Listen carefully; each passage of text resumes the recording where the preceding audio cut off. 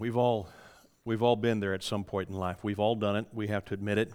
We've allowed our pride, our egos, our jealousies, our anger, whatever, to get the best of us, and somehow we have then injured, maybe even broken a relationship that we have had for years.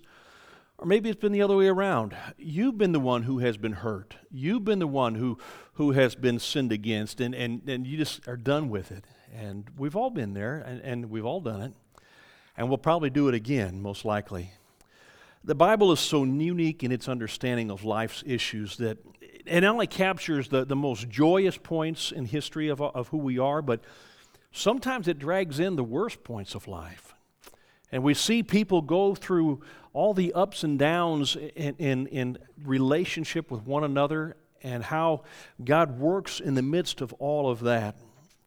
We know that the Bible has unique stories that deal with stories of redemption, stories of reconciliation. I mean, they're illustrated over and over again, not only in black and white, but in living color.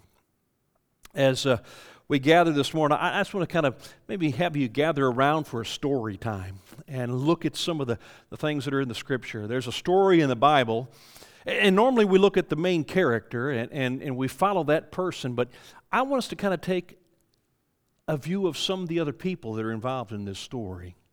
It's a story that has been spoken so many times, and I don't want us to focus on the main character, whose name is Joseph. It's found in the book of Genesis between chapters 37 and 45, and it just kind of squeezes in that book, and that's a lot of scripture verses that are dedicated to this story great story of reconciliation, I think. And there's so much that we can learn about it. You know, a lot of times this story might be one based on love and hate and hope and fear and dreams and jealousies and favoritism and anger and consequences and separation and broken homes. But yet this story has something really unique about it in that it brings an ultimate relationship of reconciliation at the very end of it. The one that never seemed like it would ever be possible. Our story begins and we discover Jacob. He's a son of Isaac, who's a son of Abraham, and then they're living in this land, wandering around, and really haven't set up homes. They're just kind of in tents. And Jacob has a larger family. Matter of fact, he's got 12 sons. One daughter, poor Dinah, 12 boys. And as these boys are growing up, we discover, as we look through this story in Genesis, that Jacob's family wasn't the best family out there. It wasn't just, you think he's a man of God. He's someone that God has really poured himself into, and he's given him a special name as well, the name by a man by the name of Israel. He changes his name from Jacob to Israel, and Israel means he who wrestles or struggles with God.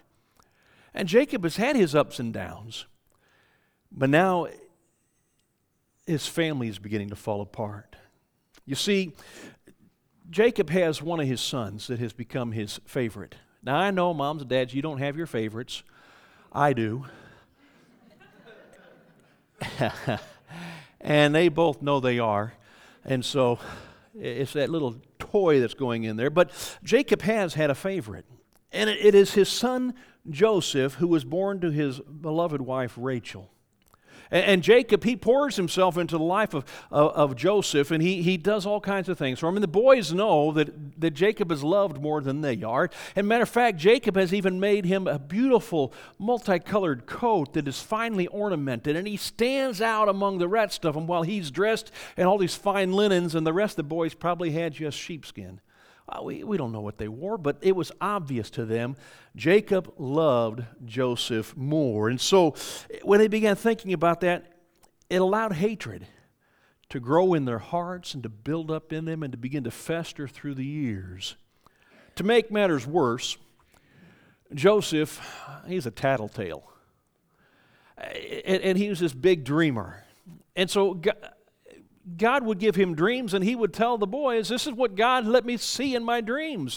And he would tell them that one of these days you're going to be kneeling before me and giving me honor and respect. And remember, he's the younger brother here, and they're like, that's not happening. Matter of fact, even mom and dad are going to be on their knees before me. You know, this is just the way God has designed it. They got enough of this. They heard it over and over again, and every time they go out to the fields, Jacob would send Joseph out. And go find out what those boys are doing. They should be over in that one field with the sheep and not over there. Make sure they're there and make sure things are going well. And then Joseph would go, he'd look at it, he'd come back home and tattle on them again. And they knew that this was just the course of life for them. Joseph was special. Well, one day they were thinking about this as they were gathered around out in the fields taking care of their father's sheep, and they saw in the distance Joseph beginning to walk forward. And they got together and began talking. You know what? I'm tired of this boy. Let's just get rid of him somehow. And their anger began to feed off of one another until finally, as he had arrived, they had determined in their hearts that they were going to kill him. But Reuben, the oldest of the boys, he said, fellas, that's a little severe. Maybe we ought not do that. I mean, he is our brother after all. Fine. So they had an idea. They'll beat him up, give him the what for, and give him the best licking he'd ever had in his life, throw him in the pit. And then they saw this caravan approaching, a caravan of Ishmaelites who were leaving Gilead and heading over to Egypt. And they thought, let's sell him. Let's make some money off of this boy. At least that's something good for us can come out of this. And so that's exactly what they did. When the Ishmaelites appeared, they sold their brother Joseph to them as a slave. And then they thought, uh-oh, now how are we going to tell Dad? The best laid plans of mice and men, I guess. But they figured it out. We'll rip up that coat. That'll take pride in ripping that coat up too. And we'll put blood on it, and we'll tell Dad that he must have been eaten by a bear or something, because this is all we found was left was his coat. And they did that. They literally sold their brother to slavery after they beat him up. They took his coat, they shredded it, dipped it in the blood of the sheep, and they gave it to their dad. And with brokenness upon his heart, he's just shattered. Now, I want us to jump forward about 21 years. 21 years later is where our story comes into play here, and Joseph is now about 38. He was 17 at the time that they sold him off. And we find Joseph, instead of suffering a never-ending life of slavery and servitude, is now in charge of everything in Egypt, second only to Pharaoh. And God has continued to give Joseph dreams, and He's given him the ability to interpret other people's dreams. And God has prepared for him the ability now to save Egypt, because they're going to be going through 7 years of wondrous, bountiful harvest, followed up by 7 years of famine. And so they were able to build barns and barns and barns and areas where they could just keep storehouses of grain, so that when they hit those 7 years of famine, Egypt will have enough grain left over to take care of everything. Now, it would have been easy for Joseph to simply send a note to Jacob, his dad, and say, hey, I'm alive.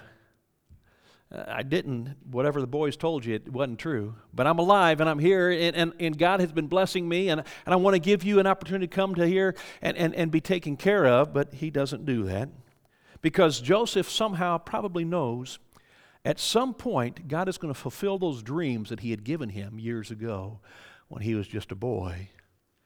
And sooner or later, those boys are going to come looking for him. And it's probably sooner than later. And so he's going to wait. Patiently, he waits. Sure enough, it's about that time. So, as we begin to look at this story, I want us to stop for a moment. And the first stop we're going to make is we're going to have to recognize that reconciliation requires recognition of guilt. That's the first thing that takes place when we want to have a reconciliation with somebody. You need to recognize your own guilt in this. And so in Genesis chapter 42, beginning of verse 21, or verse 1, it says, when Jacob learned that there was grain for sale in Egypt, he said to his sons, why do you look at one another? And he said, Behold, I have heard that there is grain for sale in Egypt, so go down and buy grain for us there, that we may live and not die. Now see, their father seems to notice something strange about their look.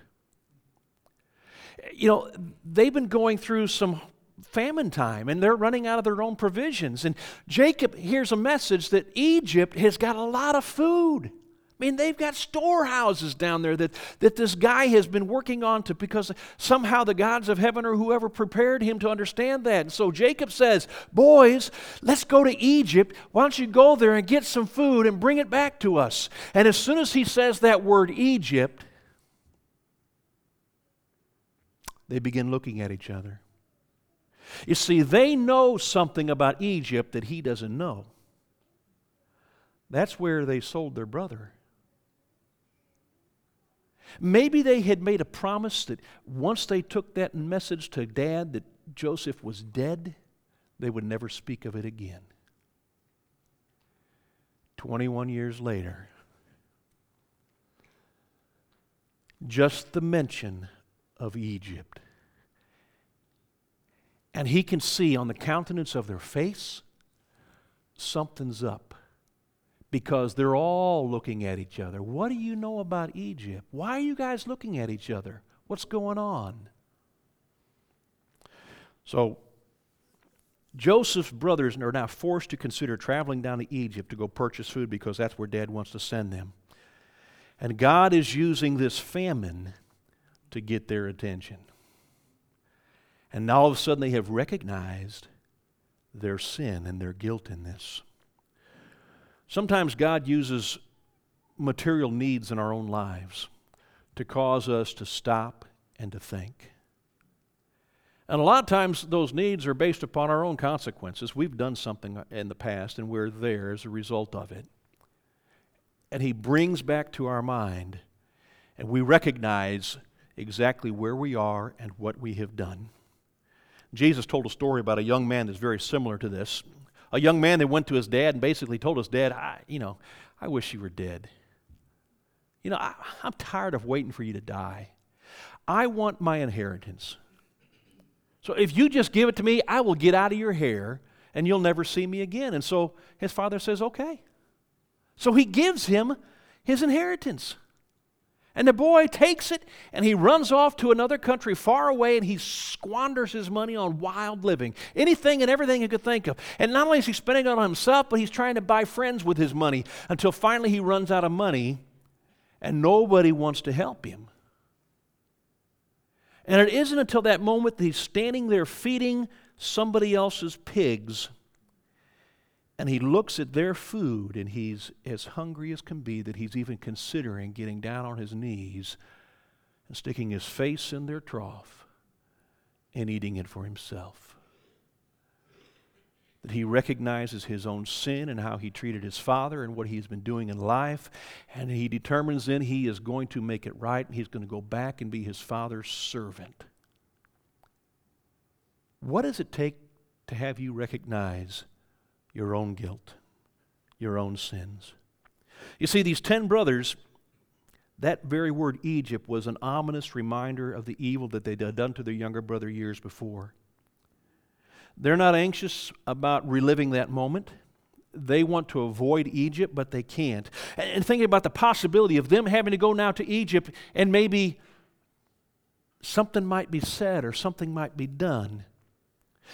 Now catch this. They still haven't told Jacob. It's still a secret.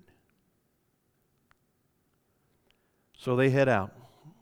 And upon arrival in Egypt, they go before the guy who's selling all the food, and they make their way in there to make a trade with him. We're going to take some money in and buy some food and head out and go back and take care of Dad. But while they're there, they get into this conversation with this fellow, this Egyptian, and he's interrogating them.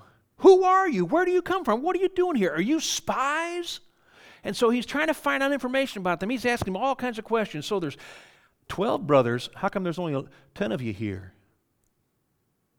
Is your dad still alive? You have another brother? What's going on? And so they just spill the beans. Yeah, we got a dad back there. We have another brother who's no longer. We've got a younger brother that's back there with dad, and he stayed behind. And he says, okay, I don't trust you. I think you guys are here to spy on us. So he throws them in prison for 3 days. 3 days he allows them to sit in prison. And then Joseph goes before them and he says, I've got to change the plan. I'll tell you what I'll do. I'm going to keep one of you. And the rest of you can go back, and the only way you're getting that brother back out of prison is if you bring back and prove to me that you're being honest, that you do have another brother and you have a father. How do I know you're not lying to me? So he takes his brother Simeon, and he puts Simeon in prison and releases the other and gives them their grain, and they head out. Well, as they're getting ready to head out, he's got another plan that's going to happen. And so he arrests them, sets them free, sends them out, and he says to them here in verse 21 of chapter 42, they're standing there as all is going on. They say, we are being punished because of our brother. We saw how distressed he was when he pleaded with us for his life, but we would not listen. That's why this distress has come upon us. The words that these brothers are having with one another, they reveal to Joseph what's going on in their hearts. And he understands that. And so it's likely this test that he's going to do for them to see really what's going on. And he's opened up the old festering wounds of their heart because what they had done. And now they're speaking to one another, which they have probably never spoken about it since that day that they did it. 20 years have gone by, and all of a sudden they're faced with it and faced with it and faced with it again and again and again. And now they're having their conversation. This has got to be because of what we did to Joseph. I mean, he pleaded with his life, and he begged for us not to do it, but we did it anyway. These are the consequences now that God is paying us back for our evil. You know, I think that's what happens when we have unconfessed guilt. And this account reveals to us how God sends a crisis in our time or pressure to bring us to a moment where we're willing to admit our wrongs. Now, as the brothers are talking about this amongst themselves, Joseph, who had been up to this point using an interpreter, he overhears them admit their guilt. And he nearly breaks down into tears right there before him, so he leaves. And it lets us know that Joseph, he's not doing this, accusing them of being spies, putting them in prison. He's not doing this because he's angry about them. But he wants to know, are you truly repentant? Are you really sorry for what you've done to me? Has your hearts changed? Are you still the same angry, jealous, greedy guys that you were when I was growing up?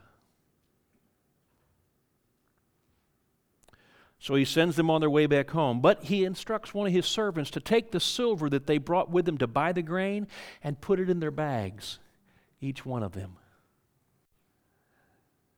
The next day after they're rising from travel, they get out and they look in their bags and they realize, we've got that silver. Where'd this come from? But they head on home. Now, it's I must admit, these fellows are probably pretty slow at rescuing Simeon while he's sitting there rotting in prison. Because the Scripture tells us that they went home to Jacob, they left Egypt, they went back up to Canaan, and while they're there, they're waiting until all their grain that they brought back is gone. They've eaten it all. And they don't have any more, and the famine is continuing. And so Dad says, boys, we need more grain. You're going to have to go back to Egypt. And the Bible doesn't tell us their communication with Jacob about where Simeon is. They just kind of ignore that until all the grain is gone.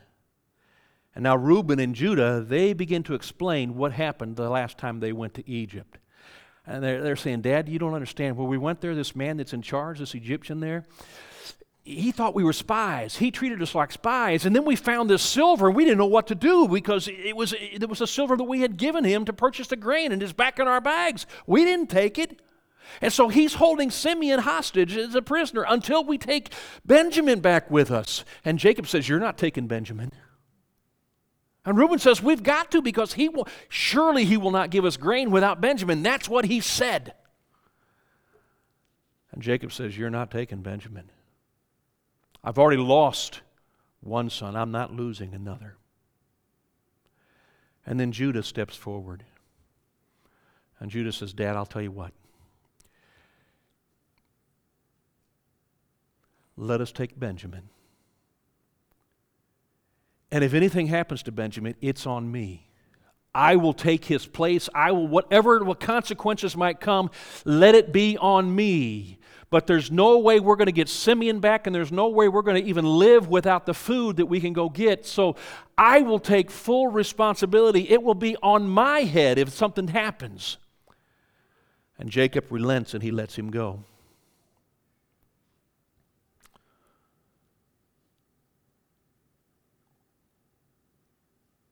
Now, we've got to understand, as he makes their way there, Joseph hears of their coming, and he prepares a banquet for them in his house. In his palace, these boys are going to come. Now that's unusual because Egyptians did not have dinner with foreigners. It was below their grade level to do that. But he is going to welcome them into his house for a dinner. And so that's what happens. Upon their return to Egypt, Joseph arranges this banquet for the brothers at his house, and when they arrive there, they get a hold of his chief steward of his house, and they say, we've got to confess something to you. Last time we were here, we bought the grain, we left our brother Simeon, we had to come back and get Benjamin, who we brought with us, but the problem is, the next day we noticed that the silver was in our bags. We didn't take it, but it's here, so we've brought it back with us. And the servant says this, and it's kind of a puzzling response. In Genesis 43:23, he says, he replied, peace to you. Don't be afraid. Your God and the God of your father has put treasure in your sacks for you. I received your money. So obviously this steward is a part of the plot with Joseph. And now he's letting them know, don't worry about it. I know all about it. Matter of fact, I'm the one who put the money in your bags. It's because of your God is a great God. And he's given you treasures. So at this feast that Joseph is making for them, he begins to ask about the condition of his father, their father. Is he still alive? Is he well? Well, yeah, he's heartbroken about this and bringing Benjamin along with us and everything. And so he stops and he gives this blessing. Listen what he says in verse 29 through 31 of Genesis 43. He lifted up his eyes and he saw his brother Benjamin. It's his mother's son. And he said, is this your youngest brother? Now remember, he has not seen him for over 21, 22 years now. He says, is this your youngest brother of whom you spoke to me? And he says, God be gracious to you, my son. So Joseph hurried out, for his compassion grew warm for his brother, and he sought a place to weep. And he entered his chamber, and he wept there. And then he washed his face, and he came out. And controlling himself, he says, serve the food. The brothers noticed something odd. One is, just his countenance is a little bit different. And he's sending food from his table over to their table. And matter of fact, Benjamin, he's giving him 5 times as much food as he's given them. And then they start noticing,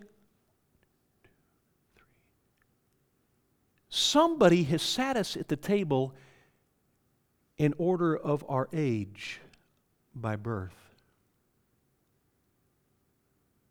Who would know that? What is going on here? And they're beginning to really kind of get a little worried about things. Something is up. Something is happening, And this man Joseph probably knows more than what he's letting on. Once again, secret instructions are given because they're going to leave now with Simeon and Benjamin and all the grain.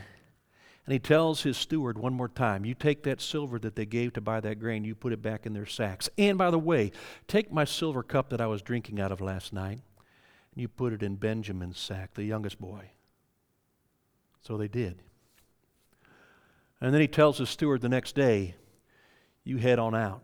You go get them, you confront those guys, and you want to know about the money that's been stolen, and especially I'm concerned about my silver cup. And so he does. He approaches them, and when the brothers left the next morning, the steward was sent out to catch him and to find out who the thief was. And naturally, the cup is found in Benjamin's sack, and everybody is surprised. And now what happens to these brothers is ultimately the main section of this whole story, because now they're going to do everything they can to save Benjamin's life. Because the steward said, whoever has that is going to be a slave in the kingdom here. And they're going, we agree. If any one of us took that cup, yeah, well, we'll do that. And they find it in Benjamin's. Oh no, what's happening? What's happening? So they all return to the city, not just Benjamin. They all return to the city with everything, and they go once again before Joseph at his house. And Judah, remember Judah had told Jacob, Dad, if anything happens, I'm going to take his place. I'm going to see to it. May it fall on me, whatever happens. So Judah stands up and he begins to tell the story to Joseph of what it took to get Benjamin there in the first place. I told Dad that if anything happened to him, I would be the one. And now he's the one who's doing this? That can't be him. So why don't you take me? Listen to what he says there in verse 33 and 34 of Genesis, the 44th chapter. Now therefore, please let your servant, that's him, let me remain instead of the boy as a servant to my Lord, and let the boy go back with his brothers. For how can I go back to my father if the boy is not with me? I fear to see the evil that may come and find my father.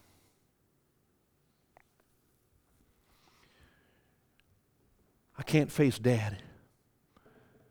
He's already lost one son. He can't lose another. So take me. If you're going to take anybody, take me. And Joseph is listening to this. And we need to stop again. And I think our second stop along the road to reconciliation, while we've already discovered that not only is recognition of our guilt supposed to be a part of it, but confessing our sins and making restitution if needed. So there's this little cat and mouse game that Joseph is still playing with the boys. Don't know what it's for, but I'll tell you what. Trust, once it is broken in a friendship, just saying you're sorry doesn't cut it. And we think it should. I've apologized. I said I'm sorry. But you know, when trust has been damaged, it takes action. It takes proof. It may take years. It's going to take time to demonstrate to the other person that you are going to be honest in this. So Joseph is just seriously saying, are my brothers changed? Are they different than what they were? Because I don't want something to happen to Benjamin, because if they leave with him and I let him go, they may beat him up because they got in trouble about it. I believe there's often a misconception that Christians have about forgiveness. Even Peter had a misconception. Well, how many times should I forgive my brother if he sins against me? 7 times? And Jesus says, no, 70 times 7. I mean, there's a difference between forgiveness and reconciliation. There really is. And Jesus wants us to understand that. He wanted Peter to understand that. And no, it's not just 7 times and you go on your way. It needs to be reconciled. Consider somebody who's an abuser of other people. They keep doing it, and then they keep saying, I'm sorry, I didn't mean to do that, and then they keep beating them up again. How many times do we continue to let them before we say, enough, my trust is gone, I no longer accept that? You need to demonstrate to me that you are changed. We're all there. We all have to do that. A truly restored relationship requires not only recognizing and confessing guilt, but real repentance may sometimes very well include restitution when necessary. In this situation with Joseph, he'd already forgiven his brothers years ago, though they don't even know it. And he probably really wanted to reveal to them who he was, but he's being very careful just to make sure that they have really, truly changed. And so all of this intrigue, all of this thing was for the purpose of really exploring what had happened to all of his brothers' hearts to see whether or not they were really repentant of what they had done to him years before. And their response in protecting Benjamin with their very own lives demonstrated to him that they were honest about this. They were no longer the same. And so it takes us along our third stop and our final stop on the road to reconciliation, and it's this. Sometimes reconciliation requires receiving grace. Chapter 45, beginning in verse 1, says, Joseph could not control himself before all those who stood by him, and he cried, "Make everyone go out from me." Now, he's not talking about the brothers. He's talking about all of his Egyptian servants and his stewards and his guards and those who are around to protect him. He wants them out of the room, and he wants to be with these boys just by himself. So no one stayed with him when Joseph made himself known to his brothers. And he wept out loud, so that the Egyptians heard it, and the household of Pharaoh heard it. And Joseph said to his brothers, "I'm Joseph. Is my father still alive?" But his brothers could not answer him. They were dismayed at his presence. They're shocked. What? And so Joseph says to his brothers there in verse 4, "Come near to me, brothers, please." And they came near, and he said to them, "I am your brother Joseph, whom you sold into Egypt. And now do not be distressed or angry with yourselves because you sold me here, for God sent me before you to preserve life. For the famine has been in the land these 2 years, and there are yet 5 years in which there will be neither plowing nor harvest. And God sent me before you to preserve for you a remnant on earth and to keep alive for you many survivors." Joseph understood that the reason that he was sold into slavery, that the reason he was a prisoner, that the reason he was in jail, that the reason he is now second in command only to Pharaoh is because God has been working his plan to redeem them and to save even a remnant, because he promised Abraham, he promised Isaac, he promised Jacob, and he's promised these boys, one of these days the Messiah is going to come through you, and if they die, it's not going to happen. And so God sent me. You sold me, but He sent me. So don't be angry with yourselves. It was God's plan. And in this story, in this account, we can see that the relationship can fully be restored, but it takes recognition of guilt, it takes true repentance, it takes confession of sin in order for grace to be truly received. Do you need to take steps this morning to confess your sins to somebody? Maybe you did something 20 years ago. Maybe you did something last week. Quite possibly it might have even been this morning on your way into church that you've sinned against somebody. It's not too late. It's never too late to recognize our own unworthiness, our own sins. It's never too late to confess what we have done and to seek restoration. And if we have to pay a penalty somehow, that we're willing to do it. And if it means that you have to surrender your life in order to do that, that's what Judah was willing to do. Take me instead. You see, David Seamans, in his book, Healing for Damaged Emotions, he says this: The two primary causes of emotional distress are the failure to receive forgiveness and the failure to forgive. An even greater philosopher, Lucy, explained to Charlie Brown at the end of the game, explaining why she'd lost sight of the ball and had dropped it and failed to make that catch. And she just simply said, "Sorry, I missed that easy fly ball, manager. I had thought about it, but suddenly I remembered all the others I'd missed, and the past got in my eyes." Don't let your past get in your eyes. Do what you need to do today to succeed in Christ. Rob, if you all want to come up. See, even though the brothers' intentions had been evil, God used those intentions for His good, for you and for me. He used it as a tool to send Joseph ahead of them, to prepare for them and to preserve them and to save their lives. And his dreams, they had been real after all, because here were his brothers kneeling before him, begging for their lives, begging for their brother to be saved. And so it came into fruition, everything God had told him, and he could see now God's handiwork in all of this, that God was bringing them in to save them for the future redemption of the world. And so we have to recognize, how is God working in our lives today? See, Joseph he probably didn't have his act together when he was 17, and he was probably immature in the way he understood and responded to his brothers about his dreams and about those things. But now God has elevated him to a position of greatness, and he has matured in God and is preserving his family because of the promise of Abraham that had been made. In our relationship with God, it's the same. But we're not ready to receive that grace until we confess our own sins.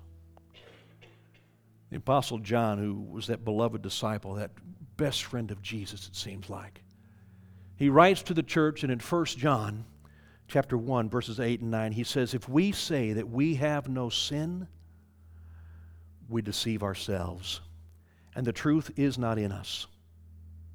And if we confess our sins, He is faithful and just to forgive us our sins and to cleanse us from all unrighteousness." You see, God's grace is free. And He has given us a spirit of reconciliation. He has given us a ministry to reconcile the world to Him. And He has done that Himself through the blood of His own Son, Jesus, who took our place. He sacrificed His life to take the penalty for your sin so you don't have to. That's grace. It's an amazing grace. That's grace that is abounding and real and live. But it's only extended to you when you make restitution. I thought the Scripture said it's free. Well, it is. Well, let me kind of explain. You still have to pay a price. You still have to die for your sins. I thought Jesus died for my sins. Well, He did. But it says you need to die to yourself, and you need to live in Christ. And the only way that is possible is if you die to yourself and then you are buried in the watery grave of baptism. And then He rises you up to life. And He gives you as a new creation, a new heart, a new life. You are somebody totally different at that point. You and your sinful life is dead. Penalty has been paid. Now it is time to be redeemed. It is time to receive grace. It is time to be raised to real life. Everlasting life, never to see what death is going to do again. He wants you to accept it. Confess to Him that you need His salvation, and He offers it freely. And if you have not repented, if you have not confessed Him as your Lord, if you have not said the things that you have done wrong, if you have not been buried and allowed yourself to die into that watery grave of baptism, today can be your day. You can come out of those waters today a new person, totally cleansed, totally made righteous and whole and pure and sinless, holy as He is holy, perfect as He has been made perfect. And it's a gift that's given. Will you stand and will you sing? And will you come if you need to?